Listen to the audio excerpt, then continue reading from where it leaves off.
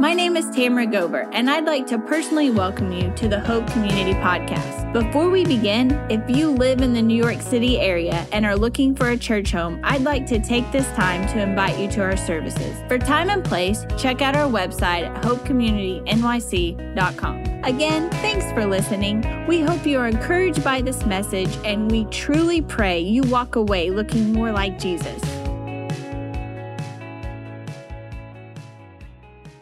All right, well, welcome to all of you guys. It's good to have you today, and it's a privilege to be here before you guys. Man, you know what? The preservation of the gospel is the single most important thing that we can preserve as people. It is so important that it's preserved. I'm so grateful that it has been preserved for me so that in 2021, I can be confident that what I'm reading in Scripture is the gospel as it was originally intended. All right. I am so grateful for that. I'm grateful for people like Paul, who saw, as we're in Galatians, he saw the gospel threatened and he just said, hey, no, I'm going to explain this to you guys about why you are not supposed to go back to works, right? And so it's just amazing that it has been preserved as it has been. And of course it has been, because who's the one preserving it? God, right? He's the one preserving it. So that, of course, it's going to be preserved through faithful people throughout the years. And may we be those faithful people, all right? Whenever we see the gospel threatened and we see a false gospel that's out there, may we go to people and say, no, that's not true. Let me share with you the actual good news. Because if it's fake good news, it's actually bad news, all right? So it's our job to go and to share the actual good news, okay? So, just a quick recap. The theme of this book is set free, live free, right? And so what was the author? Paul, ultimately God, telling the Galatians that they were set free from exactly. They were set free from the burden and the curse of trusting obedience to the law in exchange for heaven. That's what they were set free from. They were set free from chasing after the law in order to be saved. All right. So through the law, there is no salvation. Everybody say that. Through the law, there is no salvation. Say, through my good works, there is no salvation. All right. And that is so true. All right. Christ fulfilled the law according to Jesus' own words in Matthew chapter 5, verse 17. And they're no longer bound by that Mosaic covenant that was given. And those who had put their faith and trust in Christ were free to live under a new covenant, a covenant of grace. You're going to hear that word covenant a lot today. And that's going to be kind of the focus of our talk today, is that word covenant. And what does it mean? That's going to help us to understand what Paul means in this section of Scripture. All right. So we're going to spend a lot of time on that. So the application and the reality goes beyond just them. As you guys just said to yourself, the 10 commandments cannot save us. Following the rules cannot save us. Going to church cannot save us. Reading our Bible cannot save us. Praying cannot save us. Being a good person cannot save us. All right. A person trusting those things for salvation is a person who is living in an unhealthy, constant fear of God. An unhealthy, constant fear of God, all right? Can you imagine living in a constant state of fear from anyone? A constant state of fear. Some people do. From an abusive spouse. Living in a constant state of fear. Can you imagine? From a bully at school. Can you imagine that? From a verbally abusive boss. Can you imagine living in the fear of that? What about from the police, right? And that's not a political statement. That's a reality that some of our friends live in. And it's a very, very big reality for many people, all of those things that I just mentioned. And unfortunately, if that's anyone in this room, then we pray that you are pulled out of that fear. But God never meant for us to view him like that. He never meant for us to. Can you imagine living in fear of those who are supposed to care for you? There's no greater authority figure than God in life, and yet some people live in a constant fear of him. And it's not a fear that's good. This is a fear that's bad. They are afraid for their lives that if I do something wrong by God, he's going to punish me. And if I continue to do something wrong, he's going to punish me forever. And that's a fear that people live in, trying desperately to please him so he won't send them to a place called hell. And that is a way in which God never intended for us to live, all right? We want to be at peace with God. We do not want to live in constant fear. I like how one theologian put it. I'm going to put it here on the screen if this works. Yes, this is great. I like how he puts it. He says this, again and again, Paul comes back to the same point. The problem of human life is to get into a right relationship with God. That's what everybody seeks to do. I want to be in a right relationship with God. As long as we are afraid of him, there can be no peace. How are we to achieve this right relationship? Is it by a meticulous and even self-torturing obedience to the law? By performing endless actions and observing every smallest regulation the law lays down? If we take that way, we will always be in default, for human imperfection can never fully satisfy God's perfection. But if we abandon this hopeless struggle and bring ourselves and our sin to God, his grace opens its arms to us and we find ourselves at peace with a God who is no longer judge, but Father. That's an incredible statement. No longer judge, but Father. That's what we want. That's how God intended for us to live, not in constant fear of him. He is our Father. Yes, he will be our judge if he is not our Father, but he wants us to get to the point where we are his children and he is our Father, and there's no fear. There's no fear in that love at all. Should we fear God? Well, absolutely, we should fear God. He is a judge of those that haven't put their trust in Christ. But that fear is to show us that we need a Savior. So that is a healthy fear to have, but it's supposed to drive you to the cross. It's not supposed to drive you to works, which is where a lot of people live, all right? All right. Good works, you can write this down if you want to. Good works are wonderful and necessary, but they are not an avenue to grace. They are a product of grace, all right? They're not an avenue to grace. They're a product of grace. And look, we've been talking about this so much over the past, here, I'll leave that up there for a second. We've been talking about this so much over the past few weeks. I hope that it's being pounded into your heads because it is continually being pounded into my head. But you know what it's doing in my life? It's giving me confidence. It's continuing to give me confidence in the gospel and in the promises of God. So today we're going to continue in chapter 3, and next week we're going to finish chapter 3. God is going to address two things over the next 2 weeks, all right? Two things over the next 2 weeks. Number one, which is what we're going to talk about today, the promise God made through Abraham. In other words, the Abrahamic covenant, all right? It's going to be something we talk about. I know when you showed up, you were like, man, I hope we really talk about the Abrahamic covenant today because that's really what I was hoping we would talk about. Trust me, it's going to be amazing.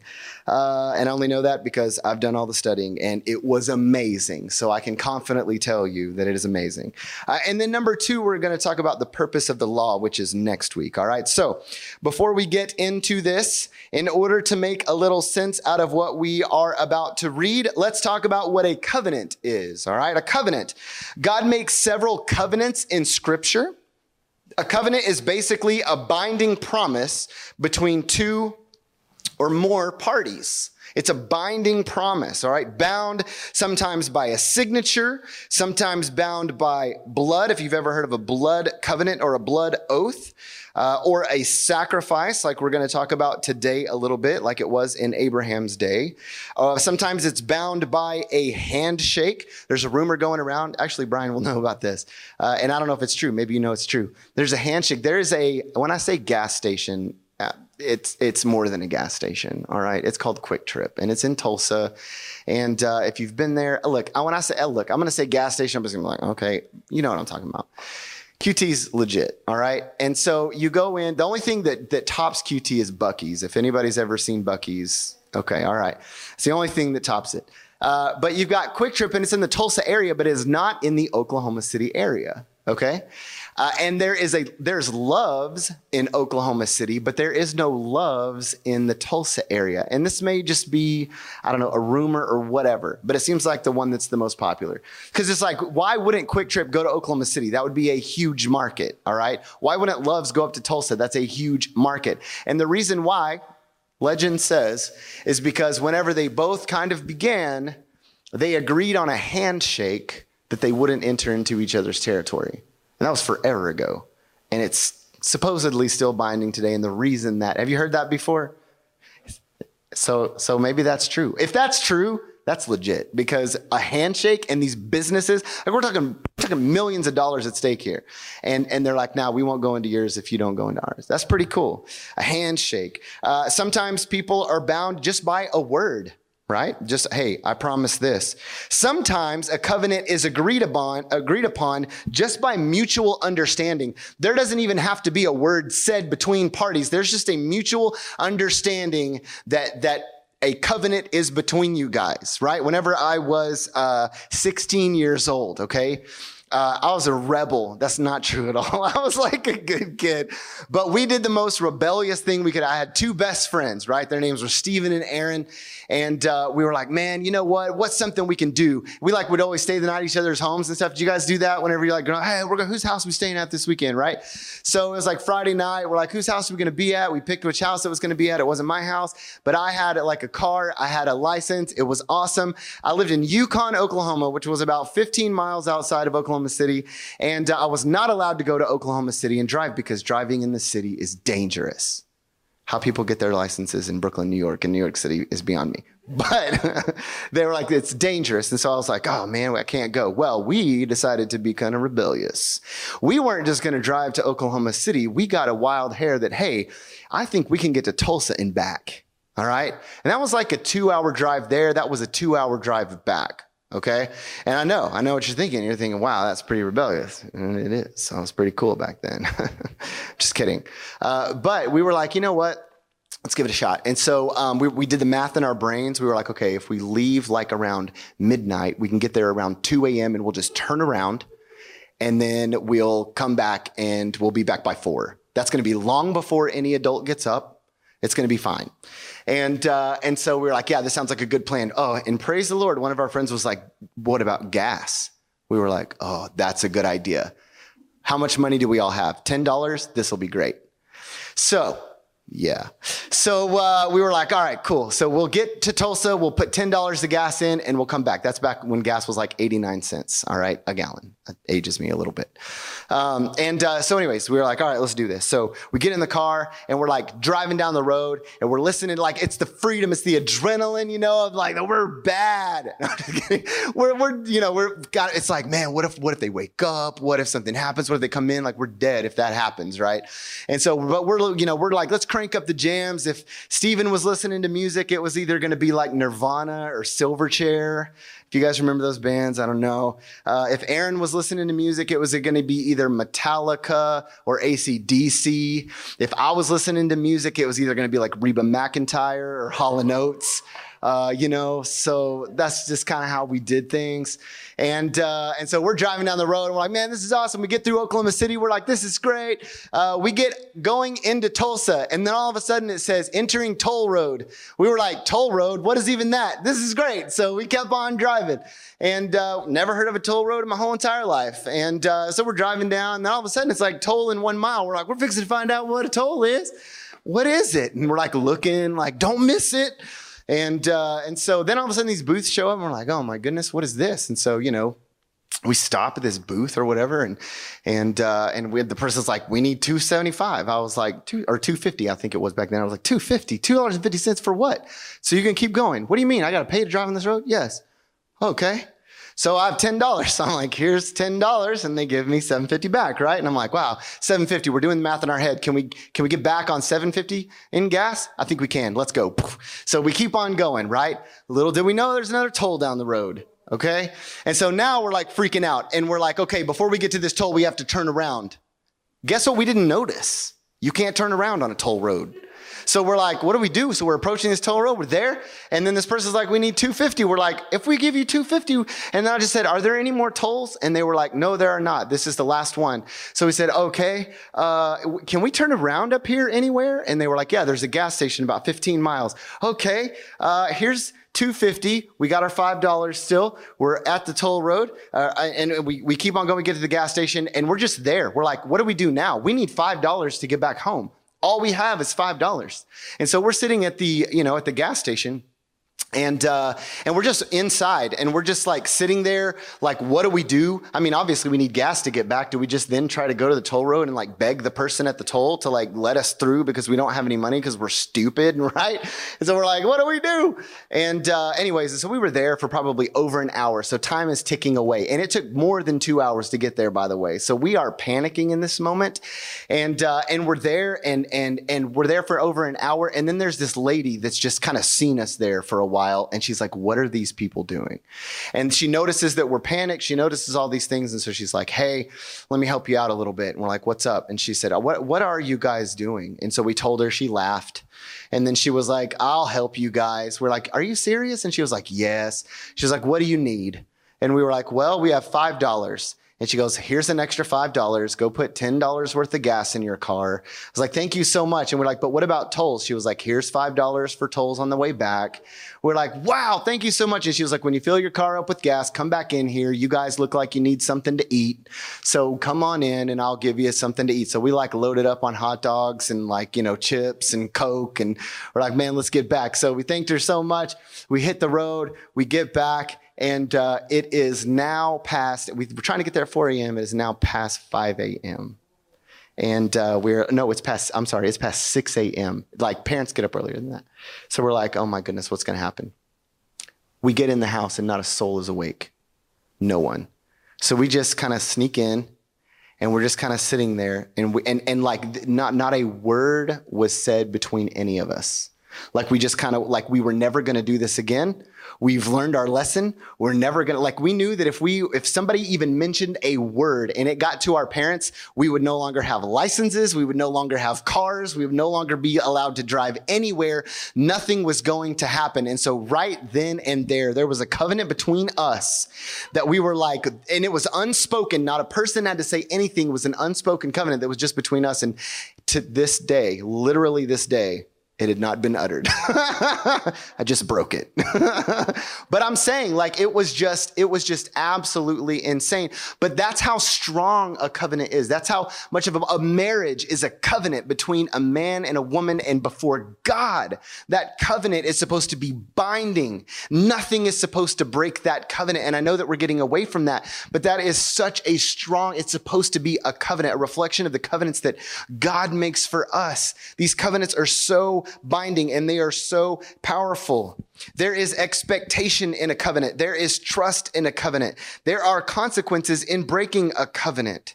A word we use today for covenant is contract. Maybe that's a word you know better. A covenant can between multiple parties, or a covenant can be one-sided. With my kids, I have a covenant to love and care for them. There is a covenant. They don't know this covenant, but it's there. I have a covenant between me and my kids that I will always take care of them. There's nothing that they can do to break the covenant because it's not one I asked them to take part in.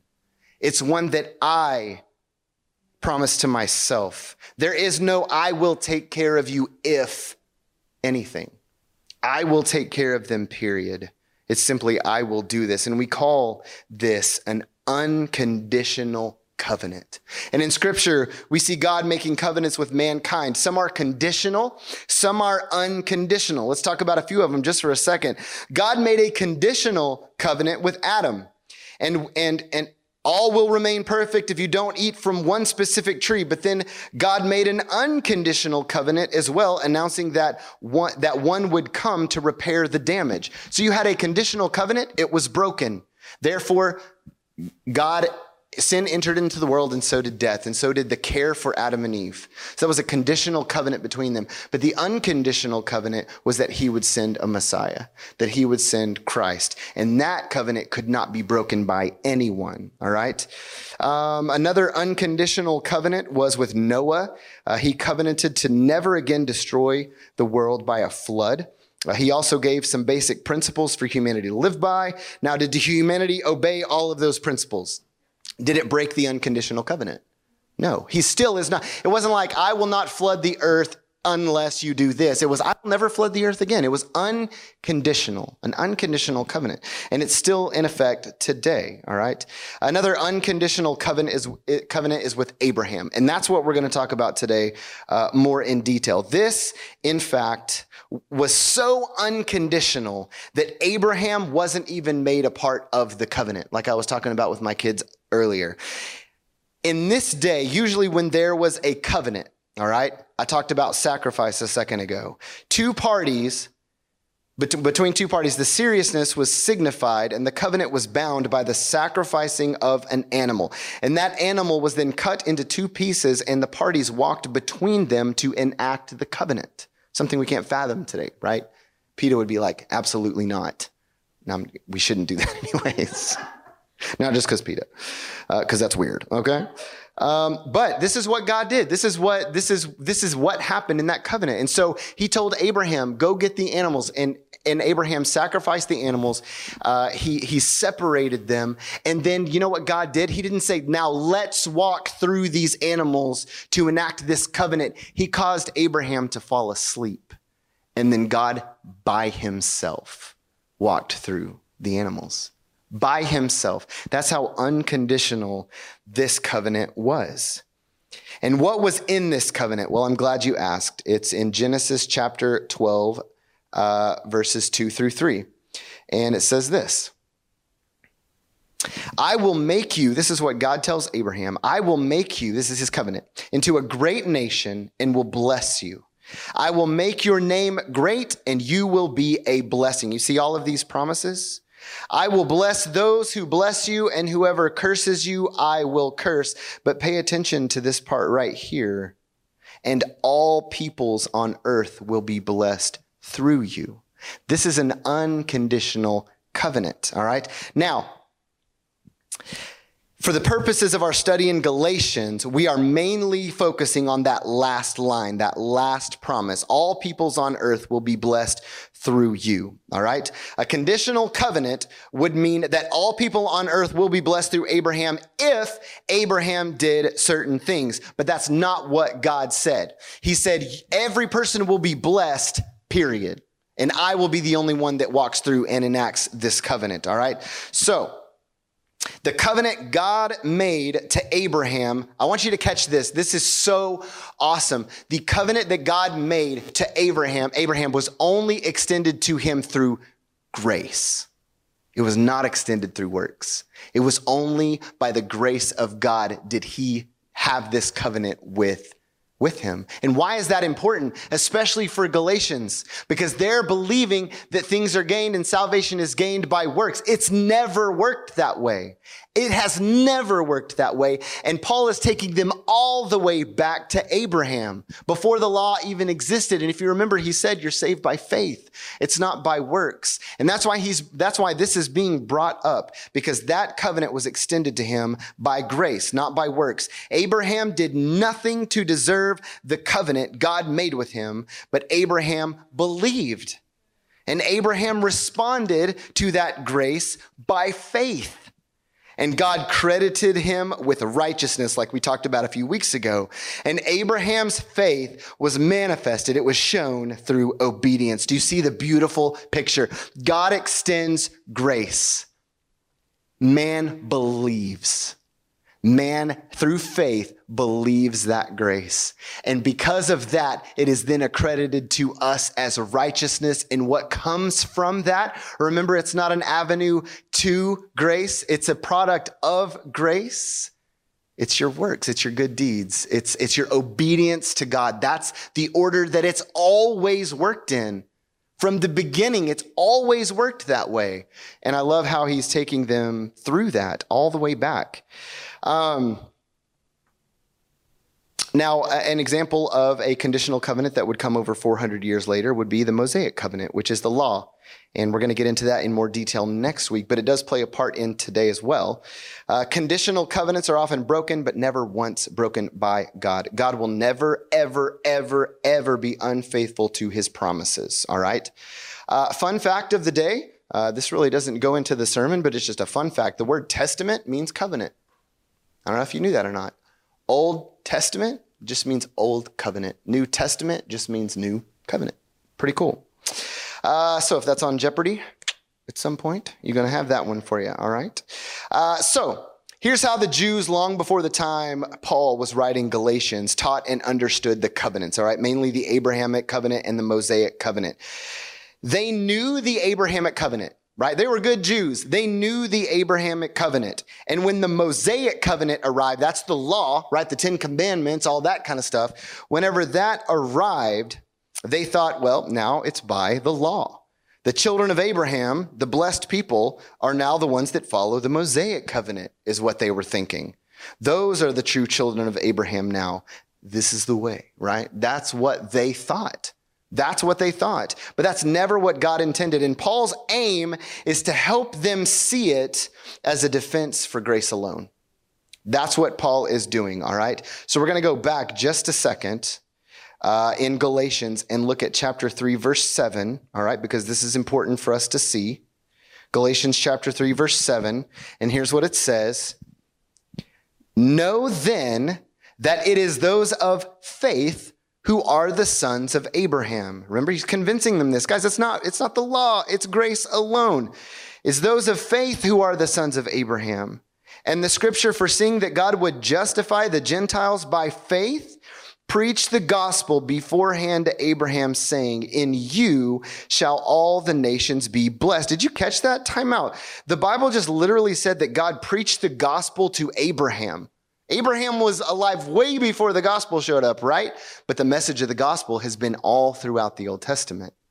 It's all throughout the Old Testament. Even so much that Paul here is saying the gospel was even preached to Abraham. How was it preached to Abraham? Well, it was that verse we talked about a second ago. Verse 12, in you shall all, in Genesis, in you shall all the nations be blessed. We only have that portion, but God preached the entire gospel to Abraham. He told him what was going to come. And so Abraham believed, he had faith, he was accredited righteousness, and he obeyed. It's a beautiful thing. And because that person is the Messiah, that blessing is the Messiah, obviously. So then those who are of faith, it says in verse 9, so then those who are of faith are blessed along with Abraham, the man of faith. Notice how many times he says faith. He does not say law because he is trying to pound it in their brains that it is not about the law. It is only about grace. And he's in chapter 3 of this, right? We've got a couple of more chapters to go of this. He's like, I need to make sure that you understand this. I can identify with this man because it's like, why use 10 words when you can use 40? Right? That's how I like to do things. I know you guys know that. I'm just kidding. You guys are looking at your watch like, what time is it anyways? All right. So let's start with a review of our scripture last week because it runs into our scripture for this week. All right. So Galatians 3:10, I'll put it up here on the screen for you guys is where we're going to start. And we're not going to explain it. We're just going to go through it and it's going to kick us into the next set of scripture. So Galatians 3:10, for all who rely on works of the law are under a curse. This is what we talked about last week. For it is written, cursed be everyone who does not abide by all things written in the book of the law and do them. Now it is evident that no one is justified before God by the law. For what? The righteous shall live by faith. Verse 12, but the law is not of faith, he says. Rather, the one who does them shall live by them. Christ redeemed us from the curse of the law by becoming a curse for us. For it is written, cursed is everyone who is hanged on a tree, so that in Christ Jesus the blessing of Abraham might come to the Gentiles, so that we might receive the promised Spirit through faith. So let's jump into Galatians chapter 3, verse 15. And let's see what he has for them today. And now that we know the background of the Abrahamic covenant, you're going to understand this a little bit more. There was a purpose of all of that. Because if you don't have that background and you just go into this scripture, it's just going to go over your head. And so it's very important that you know that background. So Galatians chapter 3, verse 15, he says this, to give a human example, brothers, even with a man-made covenant, no one annuls it or adds to it once it has been ratified. All right. So he's just being very practical with them in real life right now. Why is Paul saying this? Because once a covenant has been entered into, all right, and is now under contract, no one can simply make it go away. You can't just abolish it and no one can add to it, all right? That covenant that God had given to Abraham, you can't just, what authority do you have to just say, oh, the Mosaic law then just trumps that old covenant? We don't really know what happened with that covenant. We're just now saying that there's a new covenant, and that covenant now is through works. And so obviously we have to do all of these things in order to be saved. Yeah, you guys want to be Christians? This is what the Judaizers are saying to the Galatians. You guys want to be Christians? That's great. You want to come to faith in Christ? That's great. But you have to be a Jew first. You have to come and be a Jew first. And that always involved circumcision right off the bat. So there's no Gentile that's like, yeah, sign me up, right? And they're saying, hey, and also if you came to Christ and you are a Jew, I know that you came by grace alone through Paul, if he's really an apostle. Remember, we talked about that. And they're saying, forget all of that. I think he just made all of that up. He's trying to get rid of the law. Are you kidding me? He's saying, they're saying, no, you guys need to follow the law. And he's saying, who are you to get rid of that covenant? Who are you to get rid of the covenant that it's by grace alone through faith? You are no one to do that. He even uses it in real terms. No one annuls it or adds to it once it has been ratified. And that has been ratified, all right? Whenever God walked through those pieces, it has been ratified, and it's not going anywhere. Not going anywhere. It's unconditional, all right?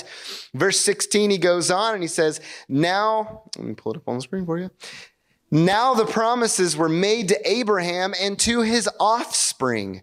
It does not say, and to offsprings, Paul says, referring to many, but referring to one, and to your offspring, who is Christ. I love that. I love that because Paul interprets scripture for us. An Old Testament scripture, he interprets it for us. Whenever you might think, because it's the same way, that word there is seed, right? Seed is both singular and plural in our language, right? Well, in the original language, it's also singular and plural. So it's easy to mess that up and to think, oh, okay, it must mean many descendants. That's what he's talking about, is many descendants.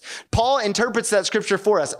God, interprets that scripture for us through Paul, through the power of the Holy Spirit. All right. And he's saying that didn't mean many. That meant one. There was only one. It wasn't offsprings referring to many, but referring to one. All right. And that offspring, first of all, the covenant didn't end with Abraham because it was also made to his offspring. All right. So just because Abraham's dead and gone doesn't mean that the covenant is gone.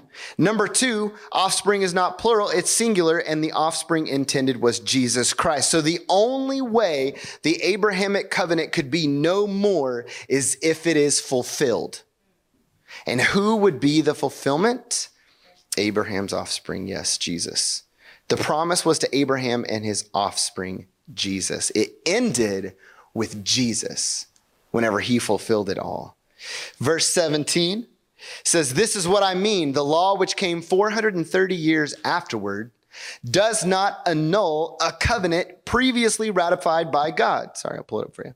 Previously ratified by God, so as to make the promise void. For if the inheritance comes by the law, it no longer comes by promise, but God gave it to Abraham by promise. So important. All right, I mentioned earlier that I have a covenant or a promise to my kids. I have that covenant, that promise to take care of them. When they are babies, this is what I do. I take care of them. They can spit up on me. They can kick. They can scream. They can cry.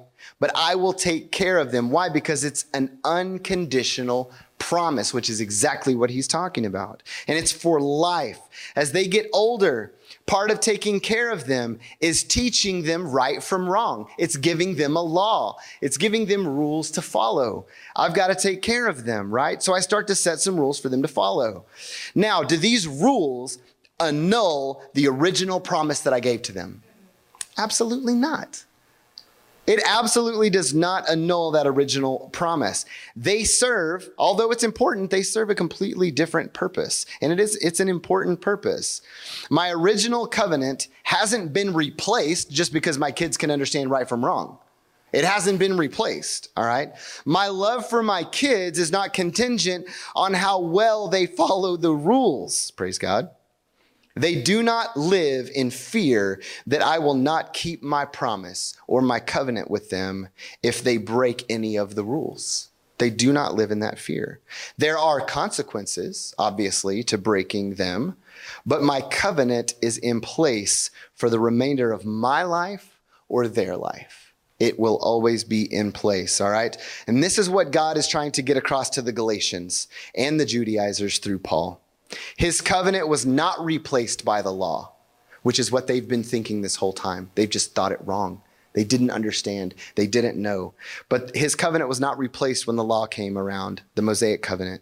What we will look at next week is that it complements it. The Mosaic law complements, the law complements the original covenant.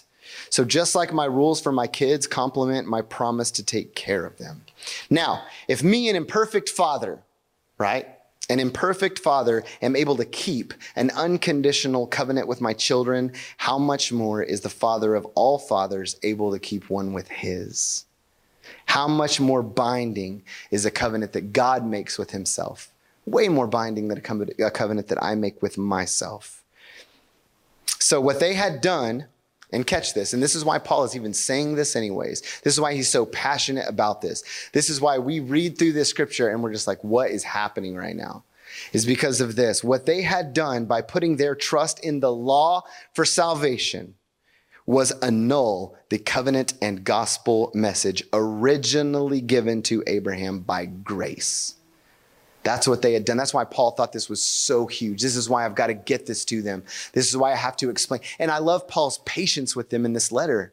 He wasn't just like opening it up. Yeah, Paul, an apostle, you idiots. What are you doing? I mean, at first he was like, he definitely started off like, I'm so surprised you guys have left the faith, right? But then he takes this patient tour all throughout the book of Galatians to say, I'm going to explain to you so that you can understand, and not just understand, but have the greatest confidence in the gospel message that you can ever have. And that's why he's doing that. And I love it because he comes at them from all angles. So what's our application for this, right? Man, this is something that our world needs to hear. A world that so desperately trusts and works for salvation. So desperately needs to hear. God's love for us is not dependent on what we do. It's dependent on God keeping his word. That's it. It's just dependent on God keeping his word, and you better believe that he's going to do it. He never goes against his word. The law does serve a purpose, but the purpose of the law has nothing to do with the promise. The promise is in Genesis that all nations would be blessed by an offspring of Abraham, no matter what you do. It's going to happen. And that's what he taught us. So if salvation comes by faith, just like it did for Abraham, then what was the purpose of the law, right? Because that's what everybody thinks the law is for. Even people today, they're like, oh yeah, we have like the 10 Commandments and stuff. Aren't we supposed to follow that? And if we follow that, we get to go to heaven, right? And that's what people think it exists for. That's what they thought it existed for. And I don't know about you guys, but if you look around, there are a lot of Jewish people still around, especially in this area. And they're trusting in the law. If you go and have a conversation with them and you ask them how to get to heaven according to their faith, they're going to tell you, you obey the law. They still believe it. And it is a very, very, like I've said 1,000 times, it's a very, very popular answer of how people get to heaven. Oh, I got to do good. I got to be good. I got to do those things. Get it? Yeah. My dog would be going crazy right now. But it's never been the case. And it's not the case for us. It's not the case for Abraham, all the way back to Abraham. It's not the case for him. And it's not the case for us as well. God's promise to us to save us through Jesus Christ is not contingent on how well you live your life. It's just a promise. And all you do is the same thing that Abraham did, is you believe it, you put your faith in it, and God will credit to you the righteousness of Jesus. And what follows is obedience. What follows is your good works, because those are a product of grace. They're not an avenue to grace, right? So what's the purpose of the law then? That's a great question. We're going to talk about it next week, all right? And so I don't know about you guys, but man, this study through Galatians is really opening my eyes to just the truth and the beauty of the gospel. I mean, it really is. It's just giving me so much. Like I already had confidence in God's word, but whenever you dig into it like this, you just gain so much more confidence, and it's been incredible. It's so rich in history. And listen to this. God has been so consistent throughout time, and Paul knew it, and Paul could see it. And so what he's doing is he's trying to open the eyes of the Galatians to it, God's consistency. What's awesome is that God is so sovereign. He knew we'd all need that reminder, and all of our eyes will need to be open to it.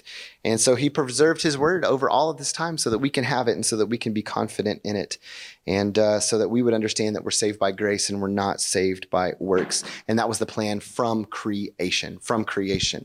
And I don't know about you guys, but man, the more I look into this, the more I study this, the easier I can share the gospel with other people. I know that if you ask people the number one reason, why don't you share the gospel with anyone? The number one answer that people give is because they're afraid, because they don't know what they're going to say. We're talking about believers. We're talking about Christians. Why don't you share? What's the number one reason you don't share the gospel? I'm afraid of what I'm going to say. The more you understand this stuff, even though it's muddy, even though it gets kind of deep and it's kind of dense in some areas, the more you understand this stuff, the more confidence you're going to have when you go and you talk to someone about Christ. And the easier these conversations are going to happen. All right. Like, it's not going to be like you're standing with somebody and then all of a sudden you're just like, oh, I need to figure out how to get into the gospel conversation. Like it will just happen because something will be said, something will happen, and you just go into that conversation. Thank you for listening. For more information about our church, please visit our website at hopecommunitynyc.com.